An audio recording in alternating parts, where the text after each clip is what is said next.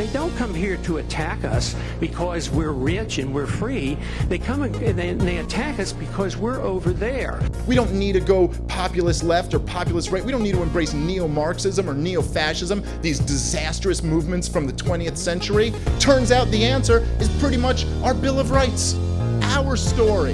Embrace freedom. That's the answer. And if the LP has a purpose, it's not to put people to sleep. It's to wake them up. We're here because we love liberty, and we're here because we hate injustice. We are here to save mankind. We are here to fight. Join us, the Libertarian Party, in perhaps the most exciting, grandest endeavor in history, the restoration of American liberty. Ideas spread, they can't stop them. An idea whose time has come cannot be stopped by any army or any government. Hello and welcome to episode 98 of Decentralized Revolution, a podcast from the Libertarian Party Mises Caucus and Mises PAC. I'm Aaron Harris, I'm your host. My guest today is someone whom a lot of you have no doubt become familiar with on Twitter and elsewhere lately. All the people in sort of our Mises Caucus space have been telling me about this guy, and it turns out he has a connection to LibertyNation.com, which a good friend of mine, Scott Cosenza, hosts the Uprising podcast over there. They're conservative, mostly about 25% libertarian, I would say. Scott's a libertarian, and it's a really good news deconstruction weekly podcast that I highly recommend. It's called The Uprising. I'll have the links to that on the show notes page that I'm going to link to and tell you about here in just a second. But my guest, who is a friend of Scott and an associate of his, which I was glad to find out, he's been doing some really great work at LibertyNation.com as a contributing writer, also a contributing writer over at Red State and Newsweek Opinion. His name's Jeff Charles, and he's recently joined the Libertarian Party, mainly on the strength of the Project Decentralized Revolution document that we in the Mises Caucus put out in December. He's going to tell you all about that and a lot more. You can get the link to that document, get the links to some of Jeff's work over at decentralizedrevolution.com/98. I really, really loved getting to know Jeff, and I know you will too. It's a pleasure to have you on, Jeff. People have been talking about you, and I was talking to Michael Heiss the other day, and hey, who should we have on? And your name was one of the few people who came up. So I'm glad you have time to come by and say hi. I just wanted to get to know you, where you're from, and how you found your way into the Liberty movement. Yeah, glad to be here. I'm really excited about this. Background, I guess in a nutshell, I'm originally from Southern California. That's where I was born and raised. But I've been living here in Austin, Texas for a little over 10 years. Okay. So I was one of the Californians who moved to Texas before it was cool. You beat the rush. You beat the rush. I did. I hope you got it. I hope you got the discount reflected in your real estate compared to what it must be now. Yeah, really. Yeah. But I've always been into politics since I was in my early 20s. And in 2017, that's where I started my career doing what I'm doing now as a writer. I started writing for Liberty Nation, and things progressed from there. I started writing for Red State in, I believe, 2019. Okay. 2019. In December of 2019, so really more like 2020. I got to the point where I was able to quit my day job. So I do this full-time now, full-time writer. I have my own podcast, A Fresh Perspective. I just started a new Substack called Chasing Liberty. And as far as politically, when I was younger, and I started getting into politics really right after 9/11, okay. And I was more Democrat, but not really. I just was identified as Democrat because that was just by default, I guess. Right. I've only voted Democrat once, and that was in 2004 when I voted for John Kerry. And as time went on, I realized that I was more conservative than Democrat. So I kind of drifted more that way. I didn't really know much about what libertarianism was at that point. So I was more like the normal conservative with some neocon tendencies, like a lot of us are. And but I really started shifting, I'd say around 2015, 2016. And when I started writing for Liberty Nation, I still identified as more of a conservative. I didn't really identify as Republican at that point, although I had before. But I figured I was more of a conservatarian type, and my beliefs started to shift quite a bit. And really to the point to where I felt like I was more libertarian than conservative. But I would still go by conservatarian just to make it easier, because even now I still have a lot of conservative values. Right. One of the things that was really pivotal over time was just seeing how the Republican Party is. And I was never really under the illusion that the Republicans were the good party and the Democrats were the bad party. I thought they were both messed up.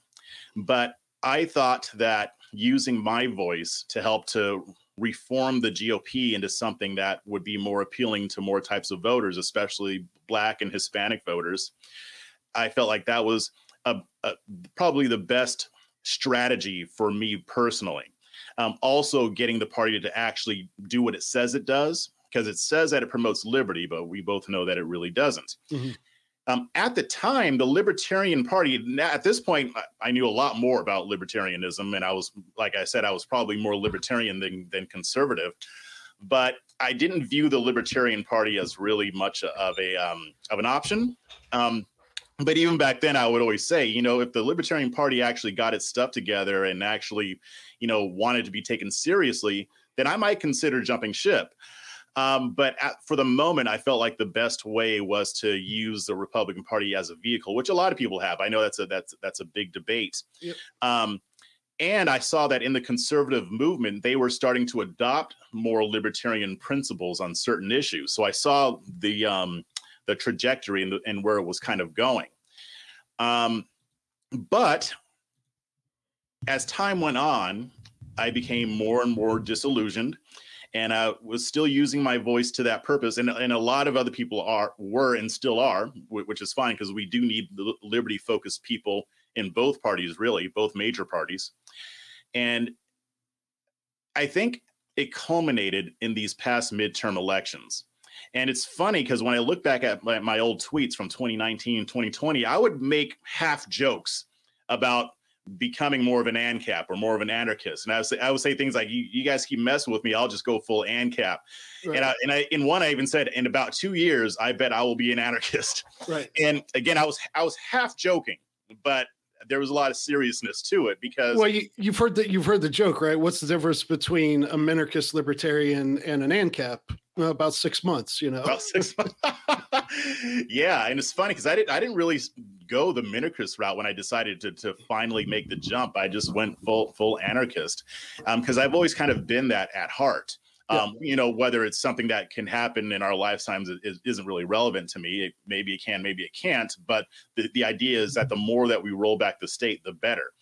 But after the midterm elections and just kind of seeing the fallout from that, and seeing that the Republicans didn't really want change leadership wise, and even among the base, it doesn't seem like they really wanted to do what needs to be done to push the Republican Party to do what it says it's going to do and limit government. Yeah. As a matter of fact, I see a lot of conservatives adopting more authoritarian policies. If you've seen some of my tweets today and yesterday, you can see what I'm talking about. We're going to get it. We're definitely going to get into that. I think that's a fortuitous thing of the last 24 hours or so, as we're recording on Wednesday, January 25th, to get into, because I think it's important that we as libertarians, both big L and small L, we need to, it's funny, sometimes you'll be criticizing the left, and the conservatives will be cheering you on, and then you veer into something else like foreign policy or criminal justice or something like that, and they're like, whoa, I thought you were like they look at you like, what happened? So I mean, I kind of maybe have a similar thing. I think maybe I'm a little older than you, but I I came at it, grew up in like what was literally a Reagan Democrat family. My dad was a auto worker who became a Republican over both economics and abortion. And I became some people, their gateway to libertarianism is Ayn Rand or Ron Paul. For me, it was Rush Limbaugh, believe it or not. Really? And it's actually, so I listened to him, and this was back before the Newt Gingrich takeover thing. And Rush was a lot more libertarian than, especially on domestic stuff. Foreign policy wasn't that huge. And when he did talk about it, he was criticizing the Clintons for getting involved in the Balkans and stuff like that. And then once in a while, Rush would have on this guest host, this crotchety old guy by the name of Walter Williams. And right away, I was like, oh, man, this is the straight stuff, man. I fell in love with Walter's way of thinking.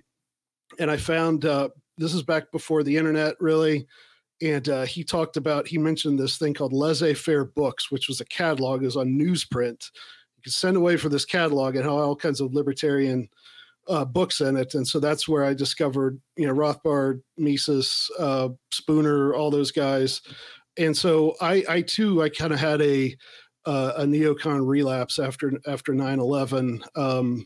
I had some personal stuff going on at the time where my head wasn't in the right place. And I think it knocked us all for a loop, but kind of came back around. And for a time I was like you, I was like, okay, well, we just need to take over the Republican Party, convince these guys everything's fine. I saw what they did to Ron Paul.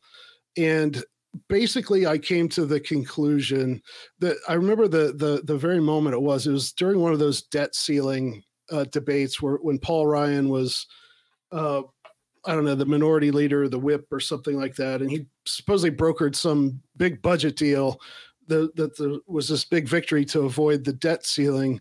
And the takeaway was, over the next 10 years, we're going to reduce federal spending by 1%. And that was the victory. And I'm like, okay, I'm out. Right. And so in that moment, something I've been thinking of was that, the Harlem Globetrotters, right? Yeah. Who do they play? The Washington Generals. And every time it's the same team they play. And every time, the Generals, they can play some, right? But they always end up looking like a fool because that's what they're there for. They're the, it's the Tom and Jerry, Daffy Duck, Elmer Fudd thing. Right. And the Republicans are Elmer Fudd in more ways than one. They're just the foil for this. And they don't really, a lot of the rank and file people, I think, would respond to that conservatarian thing. And I think that's what they want, but they never get it. And the alternative is, Bill Clinton, Obama, Biden. So like they always, I think the people who hold the strings in the Republican Party know that they got nowhere else to go. So all we have to do is talk a good game, and here we are. And so, I think that what we have to do, and I give you, I'm welcome you over to things. I've been in the LP since about 2010, is we have to bite the bullet and realize that there's no magic bullet. There's no shortcut. We're not going to just show up to a bunch of Republican meetings and take over the party and they're going to let us have it. Right. So we got to come up with something different, which is why we're doing this whole Decentralized Revolution, Project Decentralized Revolution, which we'll have that up on all the show notes pages, including this one, which is decentralizedrevolution.com/98. But we got to try something different, or else we're just going to be the libertarians are going to be on the bench for the Washington Generals, right? Yep. Yeah. And I think you're right. I mean, it is interesting because when I had finally realized that I had just had it, Decentralized Revolution just came along at the right time. I mean, because I went in to vote in the midterm elections, and I went in fully expecting to vote Republican, maybe for a libertarian here and there, because I had voted for libertarians in the past. Right. But I figured, okay, I'll just vote Republican. I'll vote for Governor Greg Abbott and yada, yada, yada. And, I got to the booth and I was just like, there was something that just came over me. And I'm just like, I can't do this anymore. I can't. And it's almost like in that governor's, in that governor vote, I was like, I can vote for Abbott. I'm definitely not going to vote for Beto O'Rourke, but there is Mark Tippett. Abbott's going to win anyway. And I'm like, he hasn't earned my vote. I mean, there were things that I like about him, but there are things that I really don't like about him. And it's like in that moment, I like transferred the whole GOP onto Greg Abbott. He was like the whipping boy.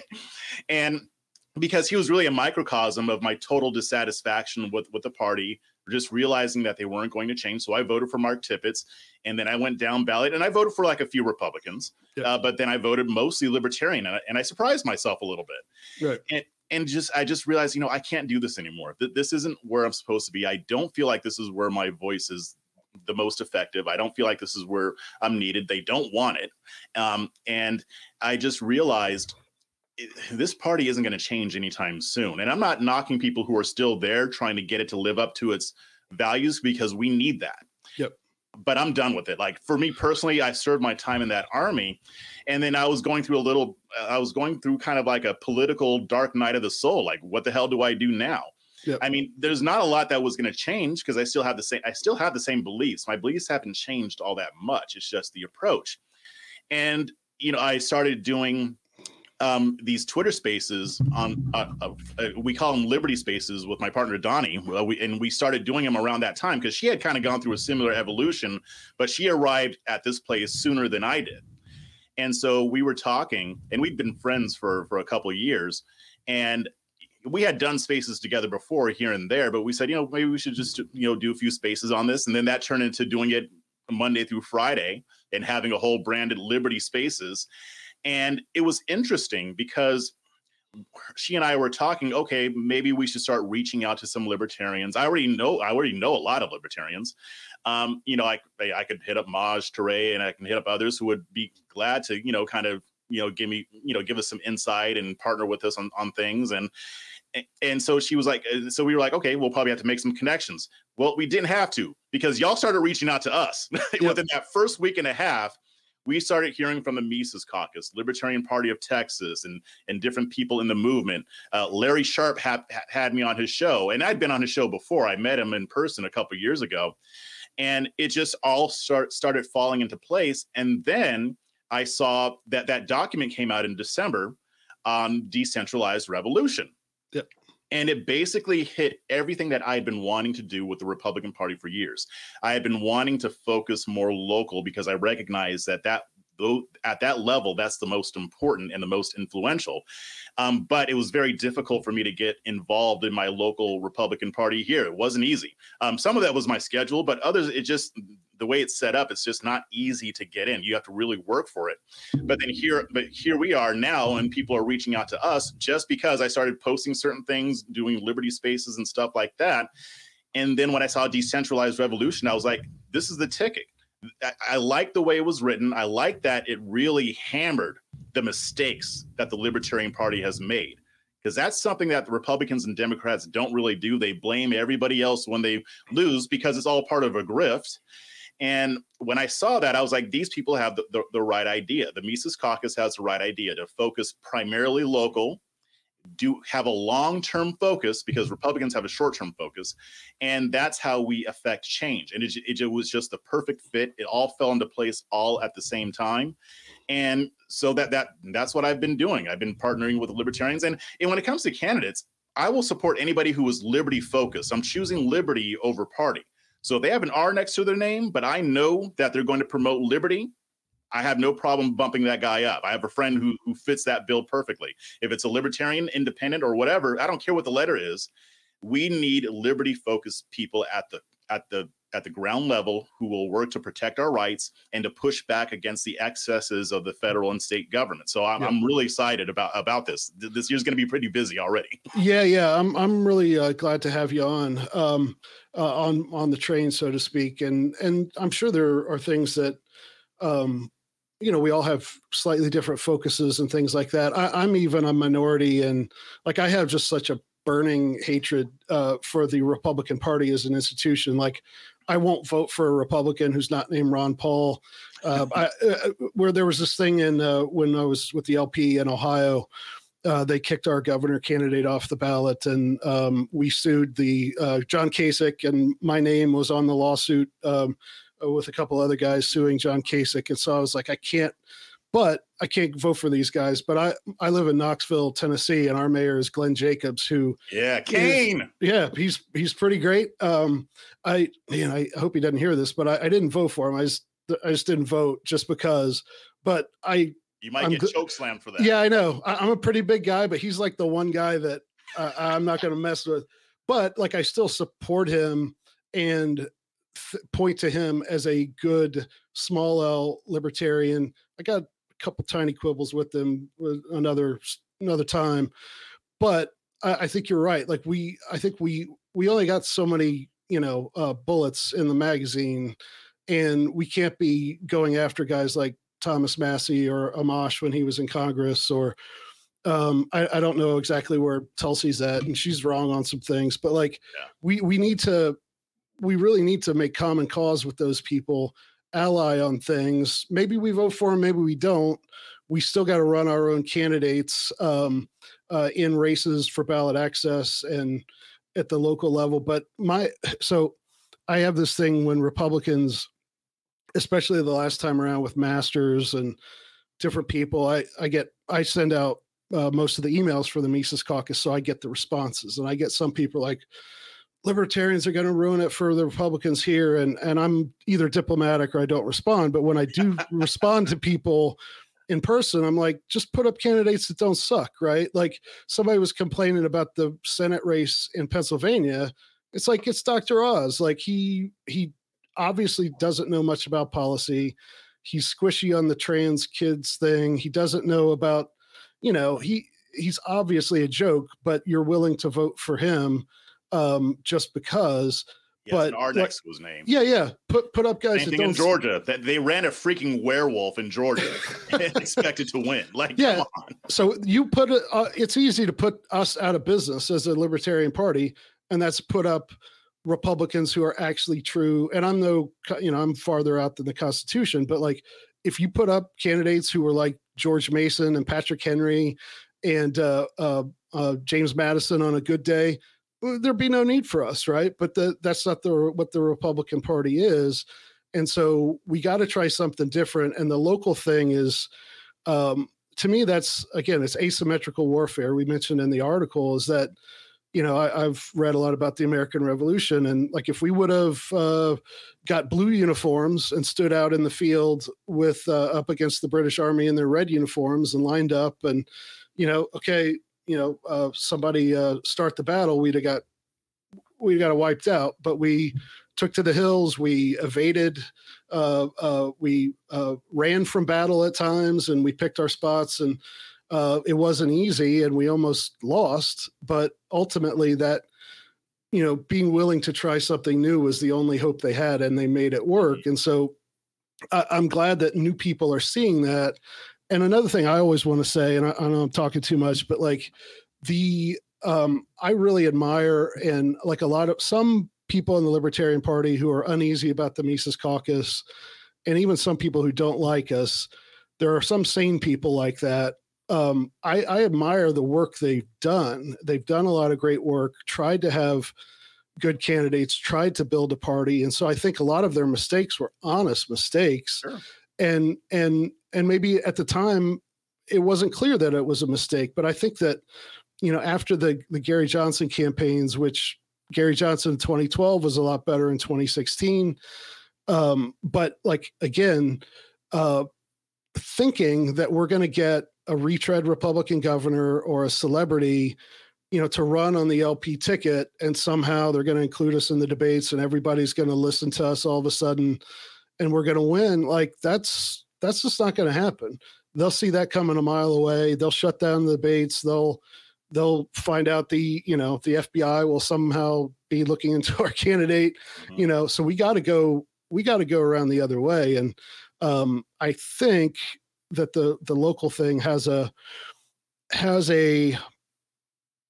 chance of working and getting some people on board with, hey, we can sometimes work outside this red versus blue thing and get things done. So we need more people from different backgrounds in here to strengthen numbers, right? The more that we see people like you coming on board, somebody else who is adjacent to where you are is going to be like, well, Jeff will give these guys a shot. Maybe I should too. Mm-hmm. Yeah. Yeah, and that's the idea. And I can't tell you, I mean, since December, when I actually started going public with this stuff and telling my following, this is what I'm going to be doing. Since you came out, right? Since I came out, yeah. since I converted. Yeah. You're trans political, right? Trans political, that's right. I identify as anarchist now. You know, it's funny, but it's also a little heartbreaking because even on Red State, because I write for redstate.com too, and I'll write articles about liberty and about how the Republicans aren't living up to it. And, you know, I've gotten emails from readers. I've got people DMing me. Donnie has too, and people just reaching out saying, you know what? I'm fed up. I can't support this party anymore. I'm not going to give them another dime. Especially when that report on Red State came out about how the Republican National Committee was spending those donations. These are people saying, you know, they're going to put McCarthy back in charge. Ronna McDaniel is still going to be in charge. Mitch McConnell is still in charge. It's the same thing. It's the same status quo. There's not going to be any change. And they're saying, I don't know what to do. I had one guy say, I don't know what to do because I can't support these people anymore. But I know that, you know, at the federal level, you can't really get much done. Yeah. And this is the answer. One guy said, you know, I feel like my voice doesn't even count. And you know, I responded back to him and I'm saying, you're kind of right. I mean, if you're talking federal level and maybe to a lesser extent state level, but you're in your mayor's race, your voice will count if you actually show up to vote and if you support liberty-focused candidates. And I think this is the answer that a lot of disaffected Republicans are looking for. I mean, throughout my journey, when I would look at what libertarians would talk about, I'd be like, well, this is what Republicans say. I mean, there's a lot of overlap. I'm like, this is what Republicans say. But Republicans are just kidding when they say it. Yeah. But these people are actually serious about it. And I think that we're going to see a lot more of this. We're going to see a lot more people like myself, people maybe who actually liked the Republican Party, which I didn't, but people who liked it, who are disaffected, but they don't see another option.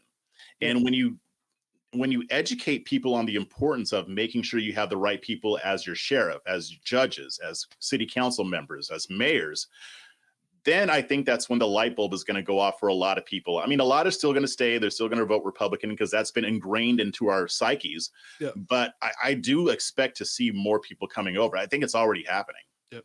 Tell me a little bit more about you said there was an article on Red State about, was it about how like the Senate and congressional campaign, how they were spending donor money? Let's go into that a little bit.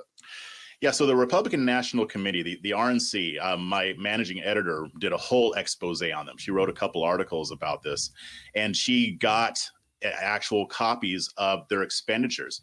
They were blowing hundreds and thousands of dollars on things like flowers, on alcohol, on a lot of things that had nothing really to do with getting people elected. They were basically squandering the money. And it was so much more that even, and she was very clever when she wrote this article because she also put what the Democrats were doing, and it was far less. You know, you have Mitch McConnell pouring all this money into certain candidates that he likes, but not necessarily that the base likes, because the leadership doesn't care what the base thinks. Right. And they don't want to win in the way the base wants to win. To them, winning is holding on to their positions and maintaining power. It's not really about winning elections. And even when they win elections, winning to them isn't pushing the agenda that they say they're going to push. It's holding on to their power. So that is the issue. And people thought that when Trump came along, he was going to shake that whole thing up. And he did to a certain extent. But all they had to do was wait him out. Yeah. I mean, he's lost a lot of his luster. He's still very well loved among conservatives. So don't get me wrong. But it's not the same. And even if they put somebody like DeSantis in there, can he really do anything to promote liberty? If anything, DeSantis has more of a chance of expanding the government than Trump does, because DeSantis has shown that he is not afraid to use the state to get his way. And there are a lot of people in the base that love that, especially the more populist crowd. But then you have people like myself who are terrified at the idea of the government growing even more, using it as a weapon, because we know it's going to be used against us. Yep.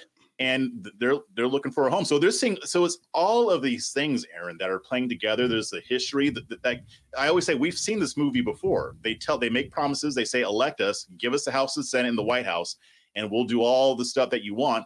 Then they get in and they may cut some taxes here and there. Trump cut some regulations. Yep. That's good. But what else? They didn't do anything with Obamacare. They barely tried. And when they failed, they didn't try again because they were never serious about it in the first place. Right.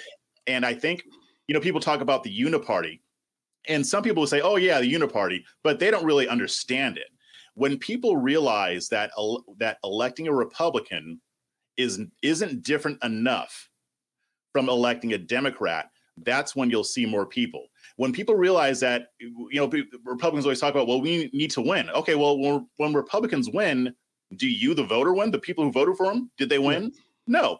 Right. Like my partner Donnie always says, if you're rooting for a team in the Super Bowl and they win, they get the rings. You don't get anything.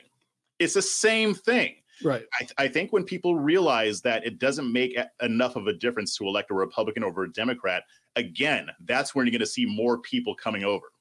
Yeah. And I want to maybe take a little bit of issue with something you just said. Maybe it's not even that, but you said that sometimes, some more right-wing populists who want to use the state to do things. And I think you would agree with this. And I don't mean that you don't understand this, but like populism is just like a method, right? So a lot of times populism can be like Huey Long, FDR back in the day from the left, chicken in every pot, let's put everybody on welfare a little bit.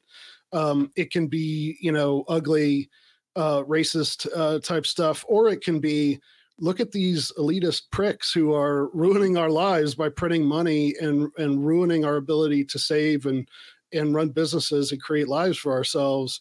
And they're all part of the same club and we ain't in it. Like that's, Ron Paul, I think was a populist to that extent. Yeah. So, let me clarify that a little bit. Yeah. So when I'm talking about populism in this particular context, because you're right, it is a tactic. It's not an ideology. It's not an end in of itself. It's a tactic. But when I'm talking about populism in this context, I'm talking Ron DeSantis is going to use the government to punish Disney for publicly opposing a law that he champions. Right. I'm talking about people who want to use the government, like Matt Walsh said, we should be executing drug dealers. Trump has said that too. Yeah. So there's populism being used in that way. So that's really what I'm referring to. That's making a lot of people uncomfortable in the base. But you're right. I mean, populism can be used for good. It's a tool, really. Yeah. It's like a hammer. You can use it to build a house. You can use it to kill somebody. And even Michael Heiss was on one of the Reason podcasts with Nick Gillespie, and I think Zach is the guy's name. And Nick and the other guy were just like apoplectic, sort of obsessed with this idea of Ron DeSantis coming to power. And like some things, like if Ron DeSantis is using the government to like break down something else the government is doing, I'm fine with that. So so not everything a governor could do to pass a law, sometimes replacing something horrible like, CRT in the schools, right, or Disney getting special favors. And I'm not pushing back on what you said because I don't really know the details, but like if we're taking away benefits from crony capitalist winners in that game, or we're banning something that the public schools are doing to our kids, that's fine. But when it comes to, I have a sinking suspicion that, and this is a good time to transition over into the Matt Walsh stuff, that Republicans do, they some of the ones who will stand up,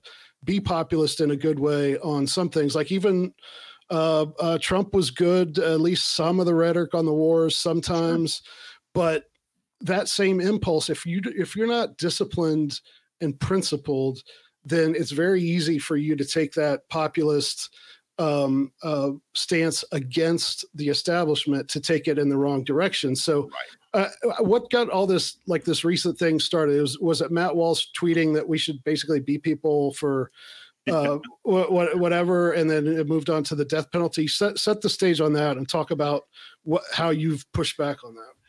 Yeah. So yesterday he posted a tweet because somebody had tweeted some footage of a mall in Singapore, and it was beautiful. And he retweeted it and said, in Singapore, drug dealers get the death penalty. They get executed. Petty thieves get caned. And that's why, and we are not willing to do that. So that's why we can't have nice things like this, which already doesn't make sense, because I'm pretty sure we can find a mall in the United States that's even better than what was in that video. But I understood the point he was making. And to me, when I saw that, because I'd actually, to give some background, I've been warning about this for a while among conservatives, especially December on. I've been saying you're going to see more of a statist authoritarian movement cropping up this year in the conservative movement. And I've heard things behind the scenes, and I knew this was coming. I could see it even long before. And this was an example of that. The idea that you would kill somebody for selling a product that people willingly buy and put into their bodies. And to me, that encapsulates. I was so glad he tweeted that. Honestly, I know I was criticizing it, but I'm glad. I want them to expose themselves. Because to me, I saw that and I'm like, no, we don't need to be killing people for drugs. As a matter of fact, there are better ways to handle that. And we've been doing the war on drugs for decades. It hasn't worked. It's only destroyed lives. It has made things worse. Sending men with guns and badges to throw people in cages for smoking crack or doing cocaine has been a proven failure. So to double down on that and take it even a step further, you're not solving the problem. You're doing what's going to make people feel good, which he and a lot of people post stuff like that just to make people feel good. Trump does it too. And so I pushed back against that. Other people did too. And then, you got a lot of the right-wing statists who were like, oh, yeah, we should totally do that. And people think that caning in Singapore is just like a few swats. No, they beat the crap out of you for stealing a sandwich. I mean, come on. And the exact same argument that I'm sure, and again, I don't know Matt Walsh, his stuff super well, although I listen to his stuff on Rogan, and it's amazing how he can be so good on some things and then just be really bad, especially like I was upset that as a Christian, he didn't really seem to be able to articulate a Christian worldview of things, even though Rogan kind of gave him basically some softballs. But like the argument of, let's come down hard on drug dealers and therefore there will be no drugs. It's the exact same thinking that the left uses on guns. It's like, let's just ban guns and put some gun nuts in jail and all the guns will disappear. It's magical thinking.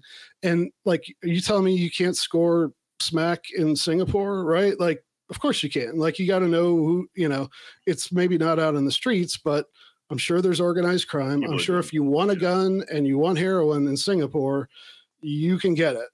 And it's just a matter of who, maybe certain people can't get it, but like if you got money, you can get what you want. There's always a way around it. The law doesn't change what's in people's hearts.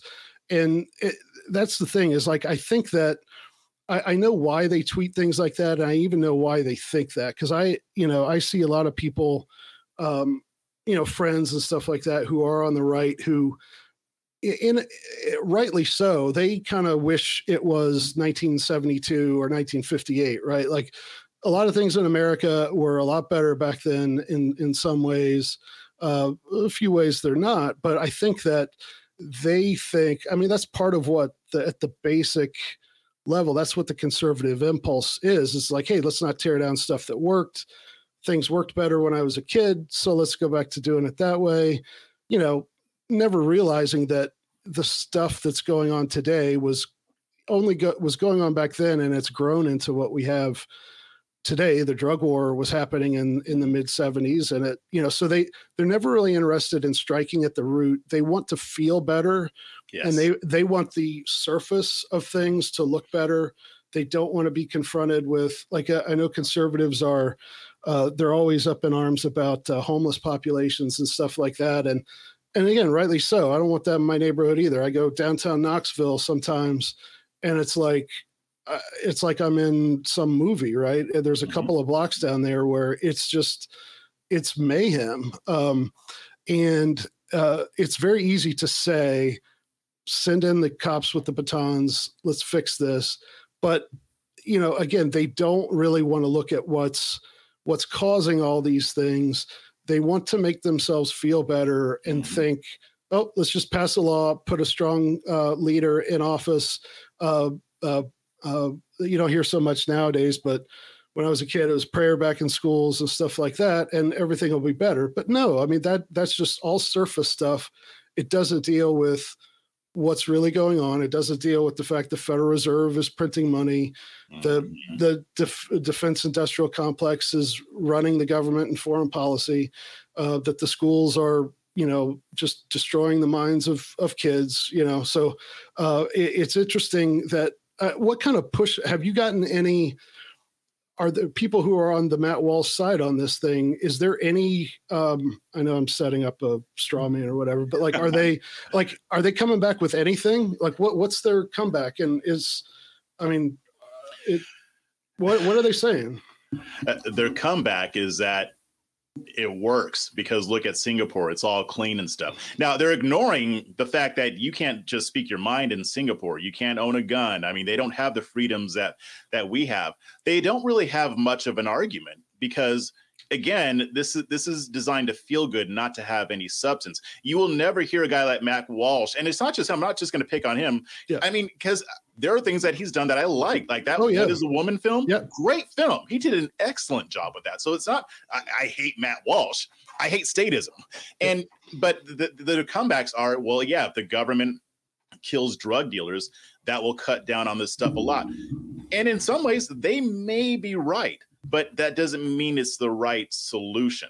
You'll never hear them come out and say, well, why don't we address the issues that lead to drug abuse? Yep. I mean, why don't we address the issues that lead? Because you never hear them really talk about that. Okay, what is another way? I mean, Matt Walsh actually even posted another tweet saying, oh, I'm getting a lot of pushback from what I said about Singapore. So I'm advocating for harsher punishments, but people don't want to crack down on crime. They want to support drugs and crime. So to him, it's just a binary. Either you kill drug dealers or you like drugs and crime. Right. And he knows what he's doing. He knows that will convince some people. But to me, it's like, why aren't you focusing on the root issue? This is what happens when you make the government God. Yeah. And that is what's going on here, because it's easy to use men with guns to solve a problem. It's a lot harder to figure out ways to get to the root issue, like you said, and to actually have a sustainable solution. Yeah. I'm a nerd, so I always use the Star Wars analogy. You talk about the dark side of the Force. It's the quick and easy path. That's what the government is. And we have placed the government in that position to where we see it as this entity that's supposed to take care of our problems.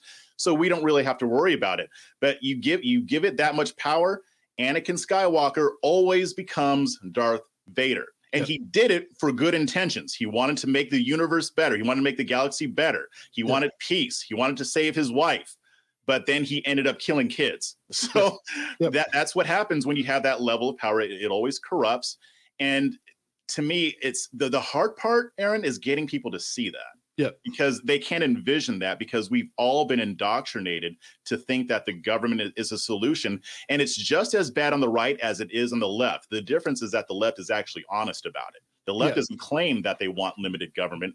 The right does, but they don't even see that they are engaging in this idolatry of the state, just in a different way. Yeah, it all goes back to my thing about the shortcut is it's offloading their moral responsibility to get engaged with stuff. The simplest thing is to pass a law. And what we're told, again, from day one, I was in kindergarten in 1980, and all through, it was always Schoolhouse Rock. If you want to change things, show up to, write a letter to your congressman, and the law will do this. It's civics class as reality, and it just doesn't work. And what is just amazing to me is so when I was going through my little neocon phase back after 9/11, I had a friend who's actually a conservative, and he told me he's like a paleocon, really conservative Catholic, and he's like, oh, this Patriot Act looks pretty bad. They're eventually going to turn it against us, the people. And I was like, no, it's important. We got to do this. And then obviously I was out of my mind, delusional. And just look at what's happening with the insurrection that there are still people in solitary over that, that, clearly that was not, an attempt to overthrow the government. It was not, it wasn't anything that they're telling you it is. The lady on TV on Good Morning America telling you she's lying about it. But because that was, and again, it was disorganized. They didn't have a plan. I don't know if they really have an ideology, but it was people expressing displeasure at what the government's doing from the right. And within days, there were billboards up, the FBI wanting people to snitch on people who were there, right? Like the full weight of the deep state has come down on people, and the fact that conservatives can't see that. And if the deep state, the progressives get their way, like what do you think they're going to think about homeschoolers? What do you think they're going to think about churches who preach traditional sexual way of looking at sexuality from the Bible? What do you think that they're going to be doing to small businesses that don't want to comply with the latest environmental stuff? They're going to use that stuff against us. They're not just going to use it against, you think of, it's a drug dealer. I see drug dealers on TV. They're bad and they live in the part of town I don't live in. So it's not my problem, but it's already our problem. I mean, Yeah, I mean, they had people snitching on their neighbors for not wearing masks or for having too many people over their home. Yeah. And it sounds good. Oh, there's a bunch of homeless people. Let's get some men with guns to get them out. Okay, that may sound all well and good. But if you give that government more power and more power and more power, what happens when somebody controls it who doesn't like you? Yeah. See, and you got a lot of people in the conservative movement who are saying, no, we need to use the government against them before they use it against us. Yeah.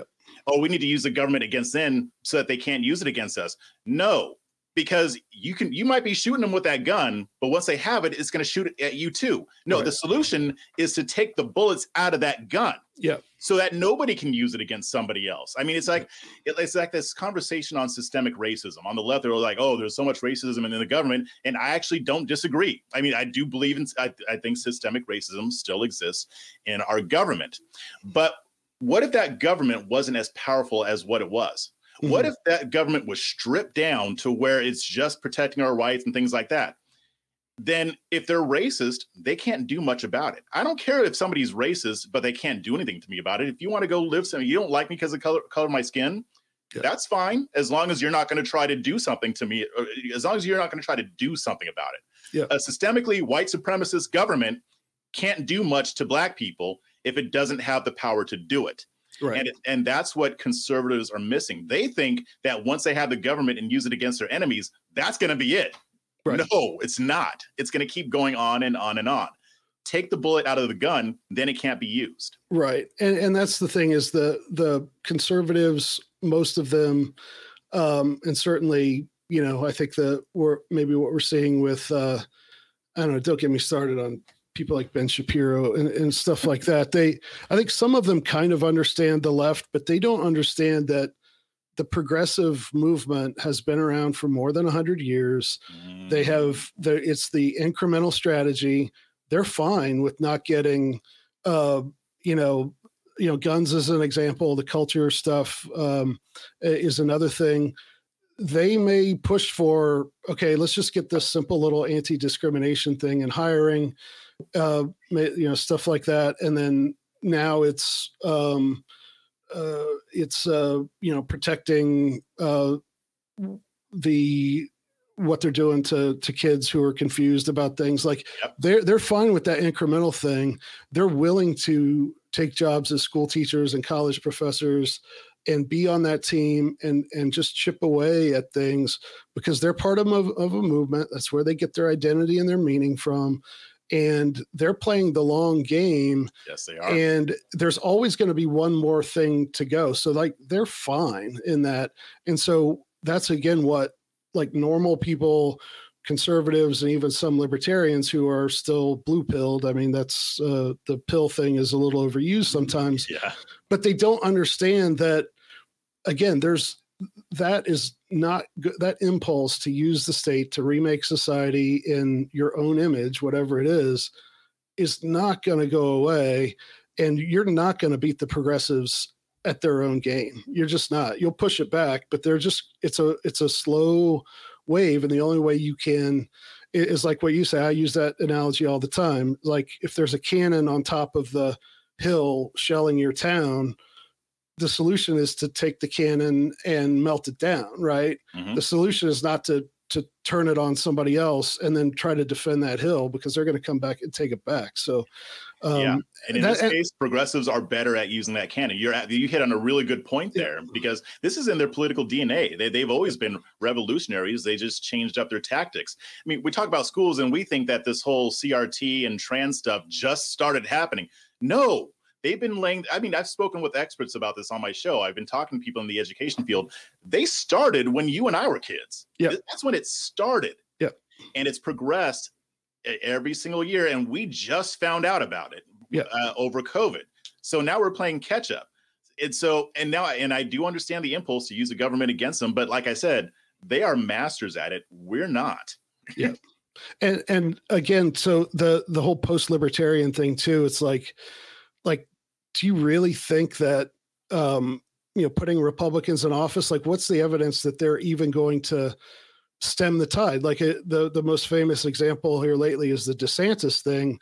Oh, they passed a bill that says, oh, you can't mention, I don't know if it was CRT or the trans stuff or both, but it's like, oh, you can't talk about this in K through 3. It's like, oh yeah, great. So wait till they're 9 and then talk about the garbage. Like that's what, it's just mind blowing. So I think it's lazy to think that that by electing a party that is proven that they're not principled, that you're going to get anything close to liberty or even conservatism. So I want to talk about, you had one of the recent shows of yours, Fresh Perspective, was with Darvio Moro. Did I have the name right?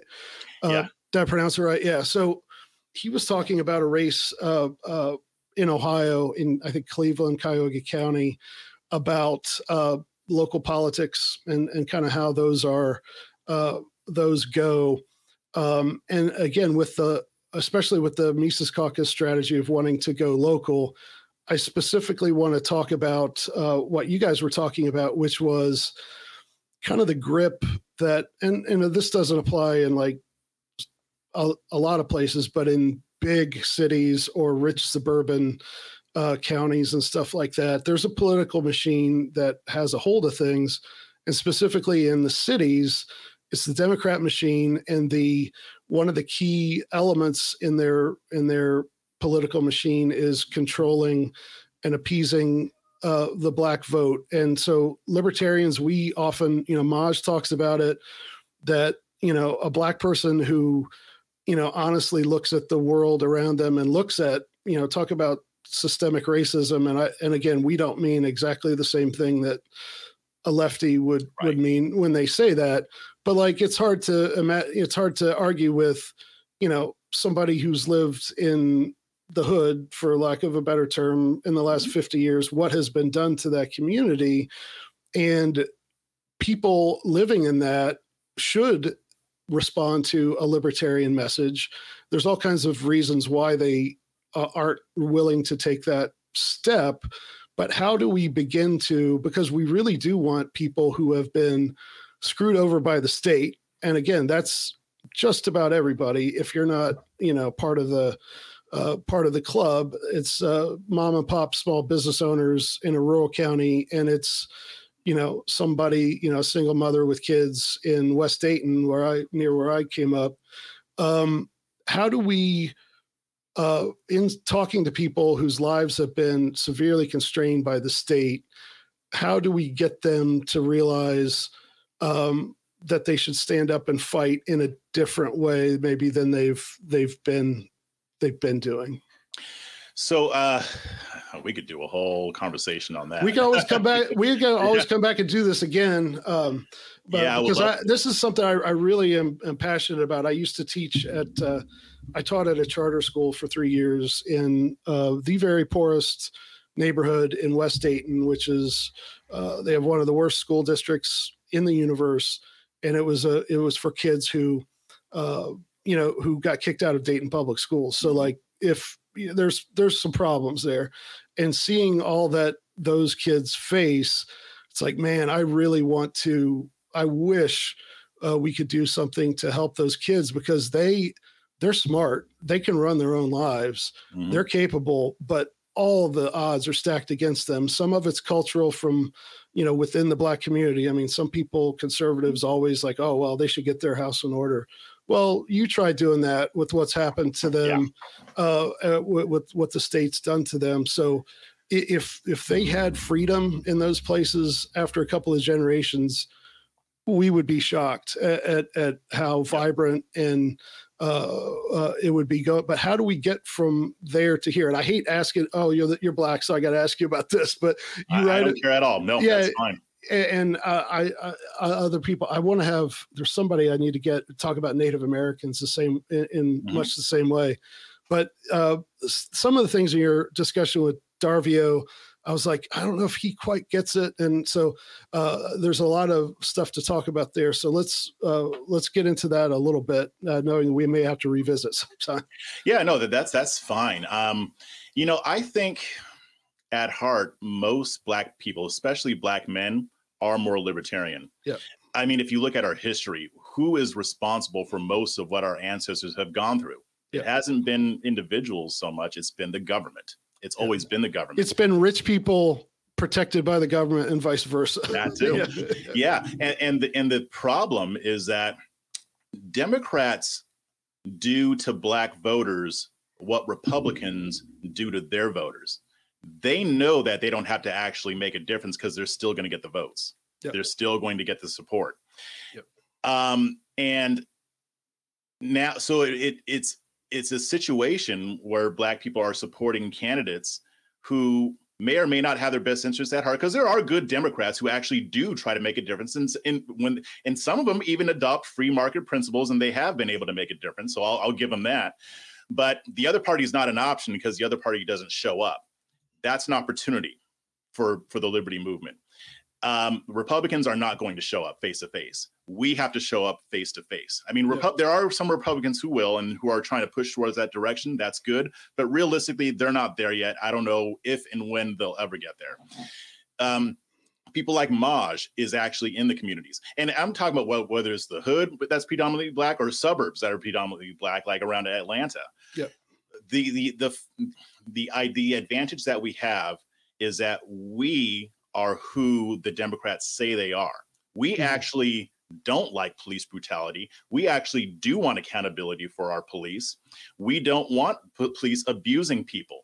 We want law and order, but Republicans will go in and say, oh, you need law and order. We'll say, yeah, law and order, but that should also apply to the police. That's a big concern when it comes to Black folks. When it comes to the criminal justice system, we don't want to define crimes as anything that doesn't infringe on somebody else's rights, which means that you end the war on drugs. Black people hate the war on drugs. They don't like how it's been used. Democrats have done a little bit here and there, but in general, they're not fixing that problem. Where does most police brutality take place? In those major cities run by Democrats. So we have to focus on the areas of commonalities, the areas where we actually have solutions to the issues that Black people face the most. When it comes to economic issues, Black people are very entrepreneurial. They want to start businesses, yes. But guess what? You have all these regulations that are designed to stifle small business ownership. You've got these occupational licenses for things like making hair and doing hair and stuff like that. You got all these heavy taxes that Democrats will never remove. But you start talking that language and saying, we're going to make it easier for you to start that business. All those taxes that you have to deal with, we're going to get rid of those. So that's one area that's economic. You've got crime, you've got criminal justice, education. You should be able to choose where and how your kids are educated. That is very much supported by the Black community. Their leaders don't support it. So a lot of it is doing what Republicans should be doing, but they won't, because, I mean, when it comes to criminal justice, they're okay with our criminal justice system the way it is. They don't really care about police brutality. We do. So really, it's a matter of making that connection face to face, sustained. Then you can start making those inroads. You start forming relationships with people in the community. educating people on what libertarianism is, because most Black people don't know what it is. On our spaces, that when me and Donnie do them, we get a lot of Black people in there. They're curious. So Black people are looking for something else. We have to provide that.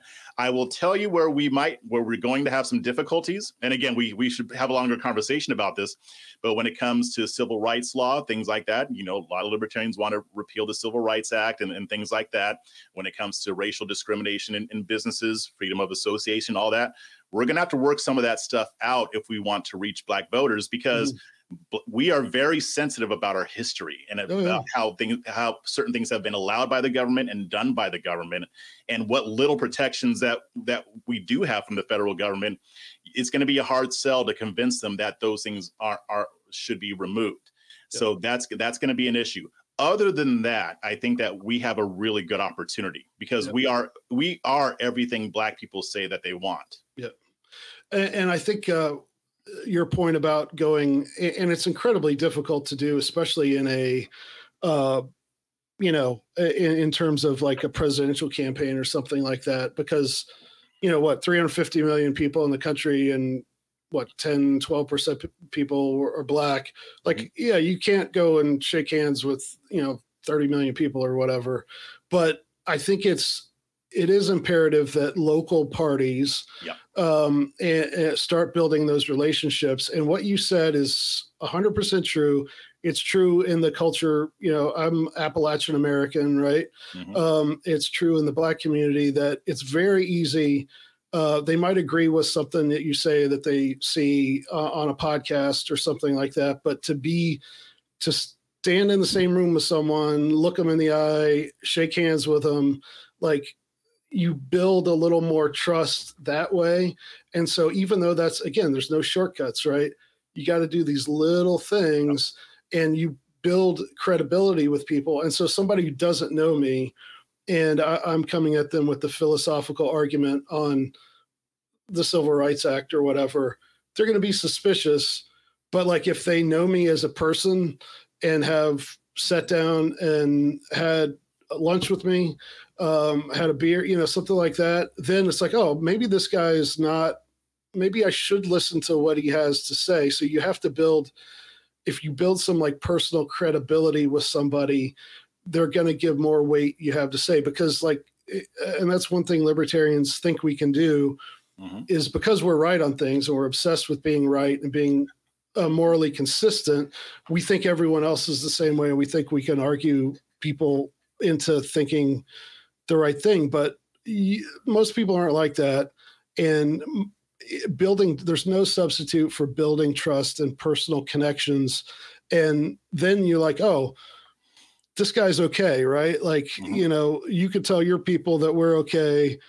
I could tell my people that you guys are okay. And you build a larger community. And we need to do that online, on podcasts and Twitter. And I want to do more of that. I want to get our guys on your shows. We'll get Mike on your show, something like that. Even, other conversations, let's have them. But as we're building the Mises Caucus and the LP, the local strategy, you can't just like tweet at them. You got to go. You got to break bread. You got to go hang out, and okay, where are the fried green tomatoes at in your neighborhood? Let's go have some, right? Like that's my that's my thing that I like, and so I'm sure you like them too. So like that, we need to. I would tell Republicans that all the time, and the base wants more Black people in the Republican Party. The leadership does not, because they don't need them. They don't need them. Yeah, and I'm like, okay, if you want to win over Black voters, you got to go there face to face. Oh, well, they'll just call us racist. Well, do you think that they're going to stop calling you racist if you don't go? Here's the thing: if you're showing up consistently and listening and not just going there to argue and to sell your stuff, it won't matter if they call you racist, because Black people, contrary to what you might think, we're actually smart. If we see a white person in front of us and we've had coffee, we've had beers, we've had lunch, and then CNN calls them racist, I'm going to be like, no, he's not racist. I know this guy. Governor Mike Huckabee, prime example. He won almost 50% of the Black vote when he ran for governor. I interviewed him. I asked him how he did it. He said, well, I asked for it. I showed up. I spoke at Black churches. I didn't just wait until election season. I was hanging out in Black communities, finding out what they needed. It's really that simple. Republicans aren't going to do it. But if we do it, I think over time, because we're going to take some L's at first, but over time, that sustained effort is going to mean something.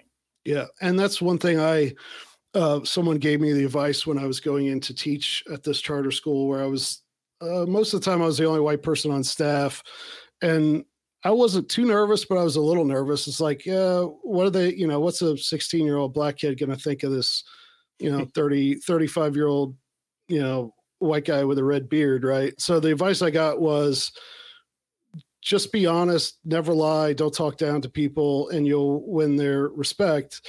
And like black people do have a pretty good, I hate the stereotype, but they got a good BS detector, right? Yeah. They're not the only ones who do, but like, you got to be willing to be uncomfortable. This almost sounds like the left. You got to have uncomfortable conversations, but no, you got to be willing to walk into a place where you're not, it's not your joint. And I've been in a place like that, and I don't get like looked at and sir, do you know where you are? Right. Like people are fine. It's uncomfortable. You got to be able to do it.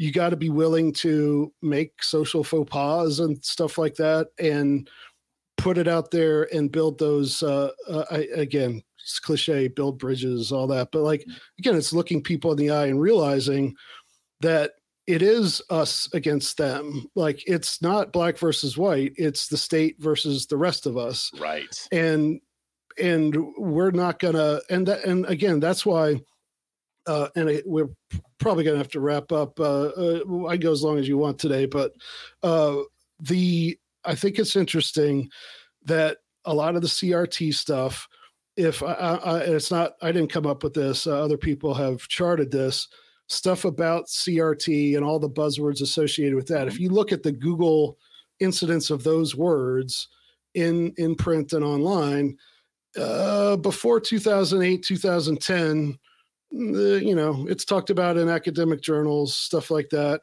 where it's been building for 50 years or more. But when the left and the right started to both turn their eyes at the Federal Reserve, when there's Occupy Wall Street and the Ron Paul movement saying, okay, what's Wall Street and the Federal Reserve doing? Boom. There it comes. The left and the right elements of it looking at where the problem is, and then all this division stuff over sexuality and race and identity. And it's obvious that it's meant to. The worst thing for the state is for the people who live in northern Knox County and down in East Knoxville to realize that we're on the same team, right? That's exactly what the state doesn't want. So that's what we got to fight against. Definitely. I was just talking about this on one of our spaces. I mean, we look at the way things are right now. We're at each other's throats. D versus R, black versus white. These are all perfect things to use to divide people. And I said, this didn't happen organically. This is not a natural occurrence. This is engineered by the state and by the people who support them, by the elites, by the activist media, because they don't want us paying attention to them. It's not about left versus right per se. It's about authoritarianism versus liberty. You can be on the left and like liberty. I mean, there are people who do. And that's exactly why they're trying to divide us. Because, I mean, a friend of mine, Ross, he always says, white rednecks have a lot more in common with black folks living in the city than it might appear. But they don't want those two groups talking, do they? They don't. And so it's better to keep them at odds. It's better to say, white people in rural areas are all racist. Oh, black people in the city are all gang members. It's better to put forth that narrative for them because it keeps the attention off of what they're doing. Yeah. I got one other little tiny avenue before we wrap up, but to speak to what you just said, I was driving in West Knoxville the other day, which is that's where the malls are. And, it's where it's suburban middle class. And then farther out, it's upper middle class. And I was out that way and I was driving, coming up to a stop sign behind a truck that was turning left. It was a stereotypical pickup truck that, jacked up a little bit. He had it was dirty. had all kinds of stickers on the back window, hunting this, guns that. And I saw the sticker first that I'm going to tell you about. I pulled up next to him, and it was stereotypical good old boy, 30-year-old, white country boy. One of the biggest stickers on the back of his pickup was Black Guns Matter. And nice. I'm like that. I was like, I wish that I could have, like, it was really cold, so our windows weren't down, but like, I wish I could have, but starting to see things like that, and what Maj is doing, I really want to keep pushing into that, both online and in real life, because Twitter, as Dave Chappelle told us, is not a real place. Not a real place. Can I tell you a quick similar story? I got all the time you want. I'll waste all of your whole afternoon. But about a week and a half, I was driving back to Austin from Dallas, and I stopped in this little podunk town in Texas. I believe it was the city of West. I was stopping at a bakery, and I was wearing my Black Guns Matter shirt. I don't wear political slogans, by the way. I only make an exception for Black Guns Matter because I really believe in what Maj is doing. I think it's important. But I was wearing my olive green Black Guns Matter t-shirt, and I walk in, I'm standing in line. Only black guy in there. So it's very not a lot of melanin in that joint. And nobody drew down on you because a big scary black man with gun on his shirt?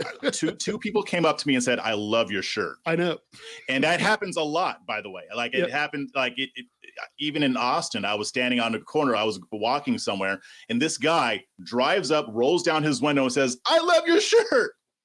It's not the way Twitter makes it out to be. I mean, there's always this thing, oh, well, if black people started getting guns, then Republicans would pass gun laws.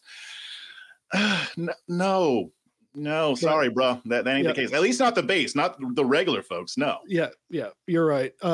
So I guess that's kind of maybe my last thing is some other people online, ways that we can start cross-pollinating.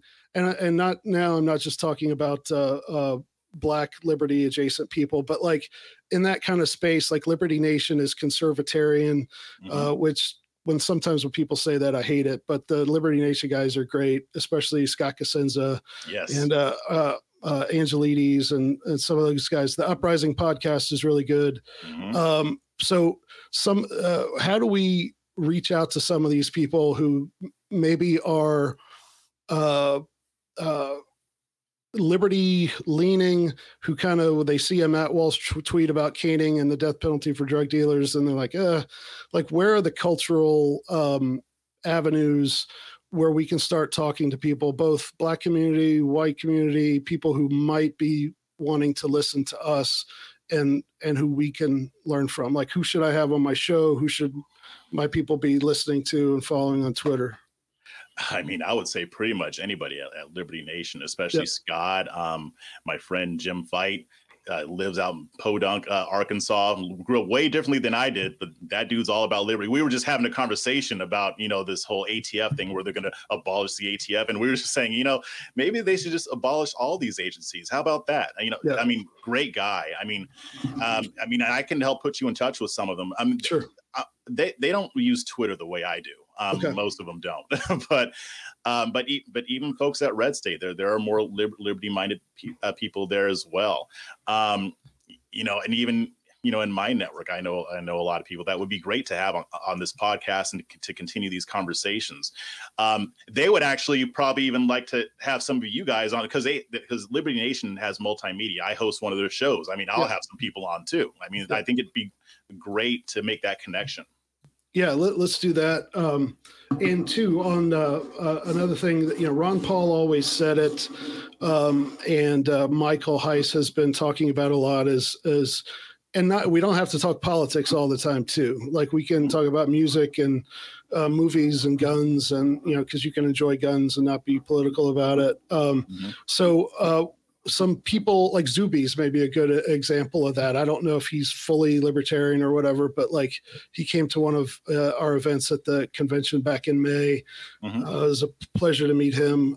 So other people like that, that are just somebody who would be a cool hang, right? Like that are, because we need to build up this alternative culture that is different from the culture you and I grew up in, which was the three networks, CNN, the New York Times, right? We're building something. It's small now, but it's getting bigger. And so who do you think some of those cultural sort of icons in this alternate decentralized culture, who do you see as rising up as being people that are going to be a voice for good generally?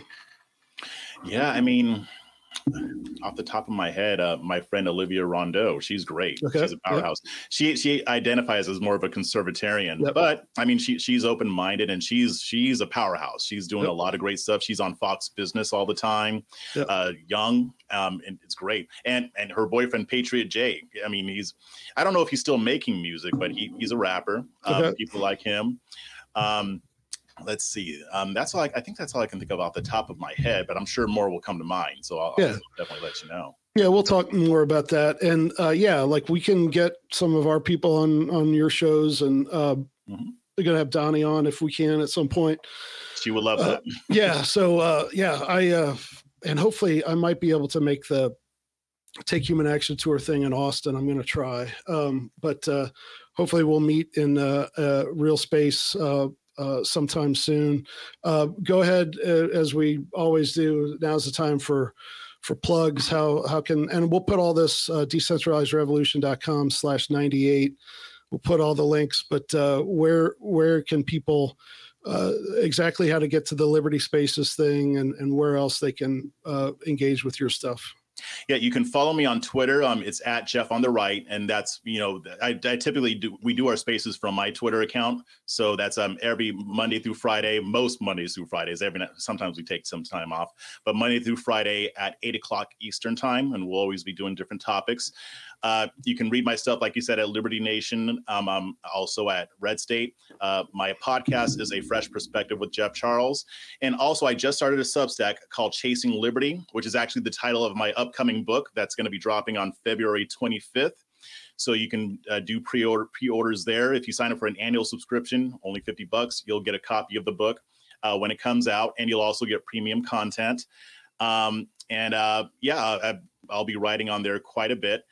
Also, I do satire too. That's another Substack. It's called The Smattering. So if you want to check that out, that's awesome too. People, I kind of get in trouble for my satire sometimes, okay. But maybe I'll talk about. I just saw that when I was looking you up earlier today again, because I've been listening to some of your stuff, and I saw that. I was like, oh, I need to check that out. So, and occasionally I have an idea, and I used to be a newspaper reporter. So like I can do really good, like I can write it the way they would write.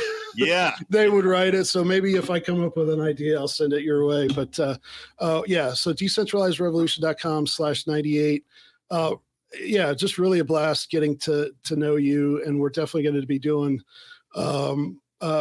we definitely need to talk again in some capacity. And anything you ever need from us, just holler, and we'll do what we can, and introduce, keep cross-pollinating. And so thanks for coming over to the party. And I hope that the LP continues to live up to, because in the past it has been kind of a joke at times, and we're doing what we can. Angela's doing a great job over there. So keep holding us accountable, and keep, it's new blood coming in that's going to make it a healthier party, and help us do Project Decentralized Revolution. So keep up the great work, man. Thank you. I appreciate it. Looking forward to coming back. All right, there you have it. I'd like to thank Jeff Charles for his time and wisdom, for his courage to take the leap and come on over to the LP, and to sort of keep preaching the liberty message over in the conservative space where they're kind of giving us a look. I think it's important we have people who can bridge that gap and bring them this way instead of our people going the other way. Link up with Jeff, get to the Project Decentralized Revolution document at the show notes page, decentralizedrevolution.com/98. Thanks to my co-producer, Simon Kalpin. Thanks to Dave versus Goliath for all the music you hear on Decentralized Revolution. And of course, thanks to everyone who subscribes to our email list. and gives to Mises PAC at takehumanaction.com, and everyone who shares, rates, reviews, and subscribes to Decentralized Revolution. Thanks for listening, and we'll see you next time.